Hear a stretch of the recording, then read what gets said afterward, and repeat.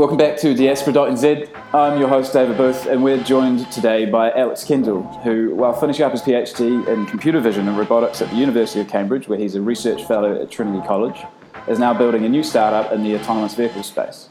He's worked as a research engineer at a Silicon Valley startup called Skydio. He did an engineering degree with a few entrepreneurial projects on the side back at Auckland University. Thanks so much, David Garth, for the introduction. But without further ado, Alex, joining us from Cambridge. Really appreciate you taking the time to chat.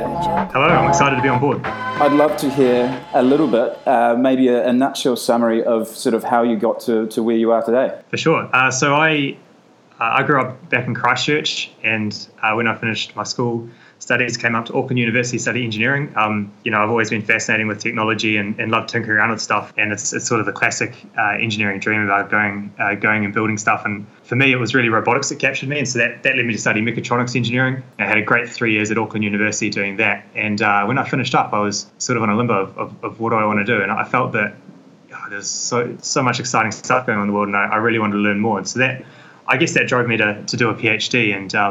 And I thought where else to do it than Cambridge, and a few opportunities sort of came together, and I've ended up here, and it's been absolutely fantastic. Surrounding myself in this environment, and I came over here with a bit of an open research agenda, but sort of found my way into computer vision, which has proven to be a pretty exciting field. So I suppose you're like the quintessential kid who loved playing with robots, and then was actually able to take that into your adult life. So I understand, as we said, that you're working in the autonomous vehicle space, and this is really exciting in terms of what could happen. A lot of stuff that needs to happen, and I want to know firstly what excites you and what made you go in this direction, and maybe if you could mix in a few basic definitions for us as well, just to make sure that everyone knows what's going on. Absolutely. So the thing that fascinates me is I guess how well humans can do all these things, all these tasks, whether it's autonomous driving or whether it's any number of tasks that people do in their professional careers. It's unprecedented what the human brain can do. And so being able to replicate that in a machine to be able to achieve this sort of artificial intelligence is a real challenge. And I find that really exciting. So in a typical robotics world, you're looking at everything from perception or computer vision, and that's what I work on, and that's really trying to take in what these machines see around them through their sensors and trying to understand it. And then you've got sort of prediction and control, which is trying to amalgamate the sensory input and trying to actually interact with the world to achieve what you want to do. And it's it's a very complex pipeline, but it's a field that's really been overturned by machine learning in the last 5 years. So my understanding that in terms of computer vision is you're using video input and you're converting it to data, and then can you explain a little bit about what is machine learning and why is that relevant to that big stream of data? What can you do with that once you've got the data? Yeah, so think of an example. If you were to try and design what we understand as vision in our human brain, you could think, okay, if I want to detect a car, I might look for a wheel, a windshield, front bumper, all these sorts of different parts. And sure, you could design that, but to scale that to what we understand around the world, every single object we can understand and with things that we can learn on the fly, it just doesn't scale to sort of manually define all these things. And that's the core reason why we need machine learning and why it's so effective is it just scales much further than what's known as hand engineering these features. So the current technology, which this is all based on, is something called deep learning, and it's really a framework for plugging in models that, like you said, feed in with video and output some sort of amazing prediction, and you just train these things on this data, and it can learn these representations itself rather than sort of being hand defined by an engineer. So it's kind of, I suppose, emerging what you are working on within the autonomy space, because it's logical that a car that's got a camera on it is going to capture a lot of data in front of it and sort of process that into some sort of decision making about where the car turns, when it starts and stops and things. Where are you most sort of focused? Is it at the deep technology level, or are you also following the sort of the broader industry trends, and what are the big automakers doing? Yeah, so it's interesting. My take on the industry level is that there's a real pressure on all these big automakers to get an autonomous vehicle out, and I think that's been somewhat a byproduct of a lot of the hype that's gone into the field. But I guess as a consequence, they're trying to bring out these systems which perhaps might have trouble to scale. So they rely on things like LiDAR technology or other sensors that really respond well to really solid maps or things like that. And what excites me about computer vision is it gives us the opportunity to, rather than rely on all this infrastructure, but we can actually design some kind of robot which can understand the scene in front of it inherently. So you don't need to rely on a map. The machine itself can literally see what's in front of it and make its own decisions for itself. And I think that's really exciting and something that's probably missing from a lot of the core technology out there today. Right, and of the core technology out there today, obviously some of the big players are taking different approaches. Like the Google approach, I understand, is quite logically always being driven by their mapping data that they've already got. Do you sort of have comments or thoughts on who is doing this well at the moment? There are so many different exciting groups here. Google, obviously with their recent announcement of doing trials in Phoenix in the US, that's their system's becoming very mature and with the mapping data works very well. Then you're seeing, I guess, a similar approach is being taken by the likes of Uber. But on the other hand, you've got more research-based startups which are trying to do the whole thing with machine learning, and I think that's really exciting to me because it has the opportunity to scale a lot better. And but there are still some really key challenges there. So, like I described before, when you do move away from this hand-engineered approach and look to learn the whole thing with machine learning, you really the one thing you lose is interpretability. So rather than designing, I might slow down and stop at this intersection because there's a car in front of me or car coming towards me, rather than manually defining those, you're learning it. And so as a consequence, it's very hard to understand why a model does something. And so I think that raises some huge issues in interpretability and AI safety. Got it. Maybe to dig into that a little bit, you're right that after a model learns to stop at a certain set of stop signs and maybe not in a certain other set of situations, there becomes an accountability question in terms of if it was a hand-coded rule whereby an engineer told the car to stop at that stop sign and it didn't, then there'd be some sort of responsibility in the hands of the engineer that maybe made a mistake there. I don't know, there's certainly an ethical question here. How do you approach the attribution of sort of responsibility for a model that is teaching itself to do something and then maybe it does something unexpected which might cause damage, might cause an accident? Yeah, it's a fascinating one. And I mean, when we had the really tragic first death from an autonomous vehicle last year in a Tesla vehicle, I think it was really interesting to see how the world reacted. And one scenario might have been where the world responded with crying out saying, hey, machines are killing us, we want to ban this and bring in some policy to over-regulate the space. But actually what happened is that I think predominantly around the world people realized that actually these cars have driven however many thousands of kilometers with only one death, and this by far outperforms what humans can do. So there is a really big ethical trade-off between people wanting to have some kind of accountability and certainly if you're personally involved in a situation like that you really want to understand what's happened and why and go through some judicial process. But on a societal level, I think there are some really fascinating benefits we can get from this technology. What are the biggest challenges in the roadmap ahead for you and your business? Is it more technical? You've got to build the technology to the point where it's going to achieve this outcome, or are the sort of ethical and societal level restraints going to be a major player in your business? So I think the big thing for us is being able to make people able to trust and feel safe in this technology. So being able to give interpretability to what these machines are thinking and what they're going to do, I think that's crucial. And further than that, to give say passengers the ability to what we refer to as compliance, so they can really within the sort of safety bounds of a system and the road rules within that, they can still tweak and control the system much like a backseat driver would. And I think that's really important in getting people to trust and for society to benefit from these machines is to make them interpretable and compliant. That's critical. Definitely, and as soon as you have sort of the individual in the car able to have a judgment like that, I suppose that also raises problems, and I'd love to hear what your approach to the classic trolley problem. I don't know if we should define that, but it's if a train was going down a railway track and it had a fork and there was one person on tied to the track on one of the fork and 5 people tied to the track on the other fork, could you redivert the train away from the 5 people towards the one person?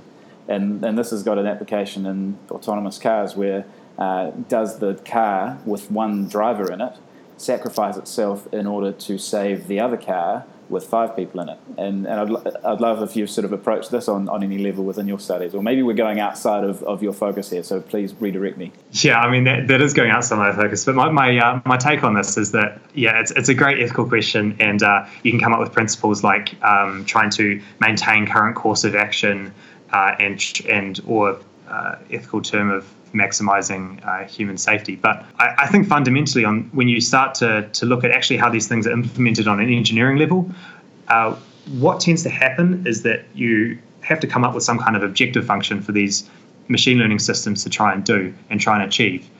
And that's defined in a very abstract sense. And it's also not incredibly difficult to do. But the thing is that how a vehicle or a robot will react to situations largely depends on that and the training data it receives. And so, you get bias in from all kind of sorts of types. I mean, you have bias in the collection data. If all the data is collected in the sunny California, then how are you ever going to deal with situations outside there? And that's the real challenge. You have other problems like reward hacking, where if you say tell the AV to get from point A to point B the quickest, if that's its only goal, then it might do so by perhaps some really negative side effects. And so that's a really challenging area. And so when you look at how these things are actually technically done, they're somewhat disconnected from these philosophical debates that people have. Got it. Leads into a really interesting question, though, because if what you're saying is that so much of the value is in the data that you can apply into the model, a lot of the value then comes from owning that data, or at least having access to that data. And this is a really tricky one that a lot of people have been sort of voicing opinions around, is how does a small startup come and get access to that data when they're up against Google, who has all of the data, and up against Tesla, who have tens of thousands of cars on the road that are all collecting the data. And I'd love to hear a little bit about how you see, how you're building this business for the long term in terms of getting and maintaining a data network effect advantage. Yeah, that's totally right. I mean, data is key, and getting data defensibility around what you're trying to do is a real value add. So that I think Tesla, as an example, have just done this brilliantly. They, as a sort of a consumer product, they've brought out their vehicles almost as soon as they're ready to go. I mean, I've heard stories of vehicles being shipped with 3D printed parts in them that were kind of put in last minute to make it work and make it roadworthy. And then when they're brought into for repairs, the engineers know these ones, and they replace them with the proper parts. And they have this mentality of just get them out early, get them collecting data, and then iterate from there.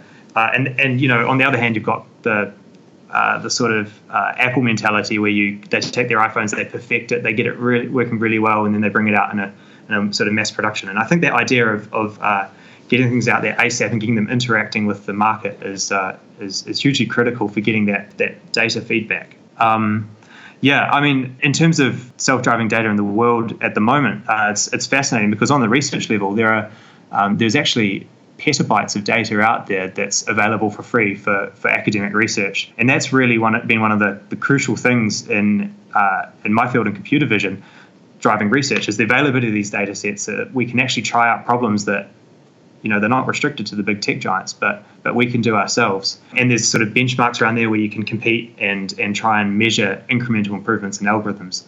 That's been absolutely critical to the success of computer vision. But also, data is becoming a commodity, so it's not like it's not like you need to have a fleet of vehicles to collect it. There's a number of startups who are collecting data and are looking to sell it. It's not super exclusive, and as algorithms are becoming less and less tied to the specific hardware that they're designed on, I think that in the robotics space, we're going to see a really fascinating marketplace develop for data. Awesome. I remember I think it was a blog that you published, and you made the comment that you thought that we're running out of low-hanging fruit, or problems that we can solve with the simple high-levels deep learning API. And I remember, conversely, there's a quote, I think it was Kevin Kelly from Wired, which is the business plans of the next 10,000 startups are easy to forecast. It's take X data and add AI. And you're right, that if the data is getting commoditized, and to an extent the API is available on demand from Amazon and from sort of IBM Watson, if people are taking these available services and applying them to commoditized data, again, I suppose, where can an AI business build a moat? Where can you build a sustainable long-term business? So I mean that's where I really disagree with what a lot of people think in the field, is that data is value, and if you don't have that, then what are you doing? And I actually think that rather than data defensibility, I think algorithm defensibility is critical here, because I can tell you the story of what's happened in the research field. Is that basically over the last, say, 5 years ago, this thing I talked about called deep learning has come over and taken over computer vision and a number of other fields. And with that, there have been a whole bunch of open source libraries that have shown how to build these basic models. And that's allowed people to take really hard problems in research that have been really challenging in the past, and apply these models that were sort of demonstrated on another task, take them, apply to the other one, and then suddenly, to some degree, they're solved. Now, that's kind of got us to where we are today. And I think your point about doing that with business plans is somewhat similar.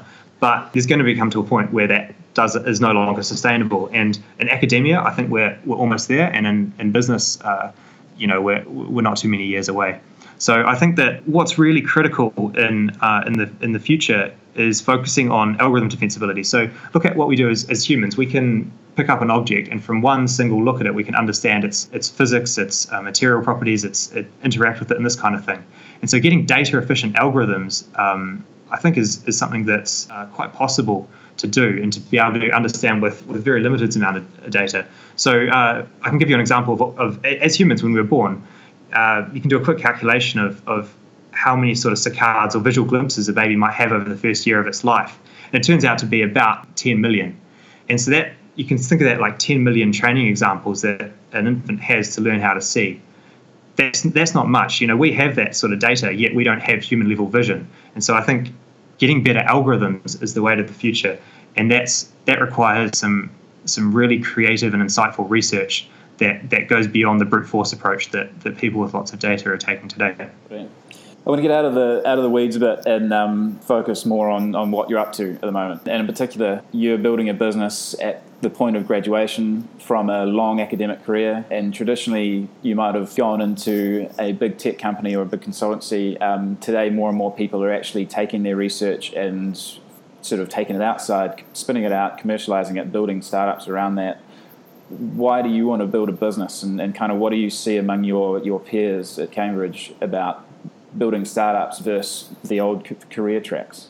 That's what I think is really exciting, is that engineering in particular has become much more sexy. It's engineers are doing things, they're creating things of immense value, and I think that what really drives me is to build new stuff and to innovate and contribute something to the world. What I've observed in the last 3 years in academia is that's fantastic, but I have trouble scaling it. I mean, you mostly work on your own. You can come up with some great ideas, but to build really impactful products and things that are going to shape what the world is, you need to build a team. And unfortunately, there are situations where that can occur in academia, and that's great. But I think there's a real niche where that can sort of creative academic environment can happen, and that's in a startup. Yeah. So going down the sort of traditional engineering giant course, I mean that also doesn't quite do it for me. The great thing about, I guess, a really powerful tech-driven startup is you get to still do the research, you get to create new things, and you get to really innovate. But then you also have the benefit of non-organic growth, where you can grow a team to do something amazing at a faster rate than you can do in academia. Interesting that you sort of focus on, and I'd agree from my limited insight, but agree that it's about the ability outside of academia to actually build a team, and they all have the same focus and you can work together. I mean, maybe this is what, say, OpenAI with over in the US are doing. They're building a non-profit organization focused on research as opposed to a startup. Yeah, is there some kind of trend in here as well? Absolutely. I mean, an example might be going back to the DARPA challenges, which is really where autonomous vehicles started from. They were the challenges put on by the US Defense Scientific Funding Organization to try and make these amazing autonomous vehicles that could traverse deserts, go around urban centers. And they attracted teams in academia of robotics teams of upwards of 20 to 30 people building some really good tech, and so that is possible, and it just requires quite a big commitment of funding to do these things within academia, which is really risky, perhaps more so risky than doing a startup, but in terms of if the ideas are going to work. But but has a big payoff. That makes sense. So the reason to do a startup is that the capital structure is there in order to take risk capital to build the team and to compensate everyone. So really interested in that case to learn a bit about how you've been approaching engaging with angel investors in this space and sort of structuring your company for growth. Are you sort of accepting inbound? Are you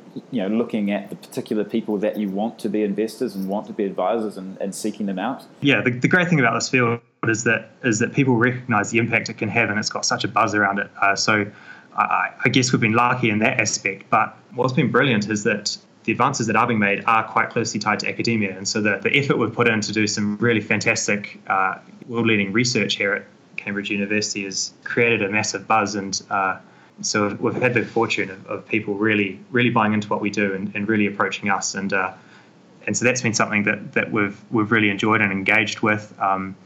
And yeah, the investing world has a very different insight of these things, and so it's been a two-way learning process. But I think the ability to create a huge buzz of academic research was really critical here.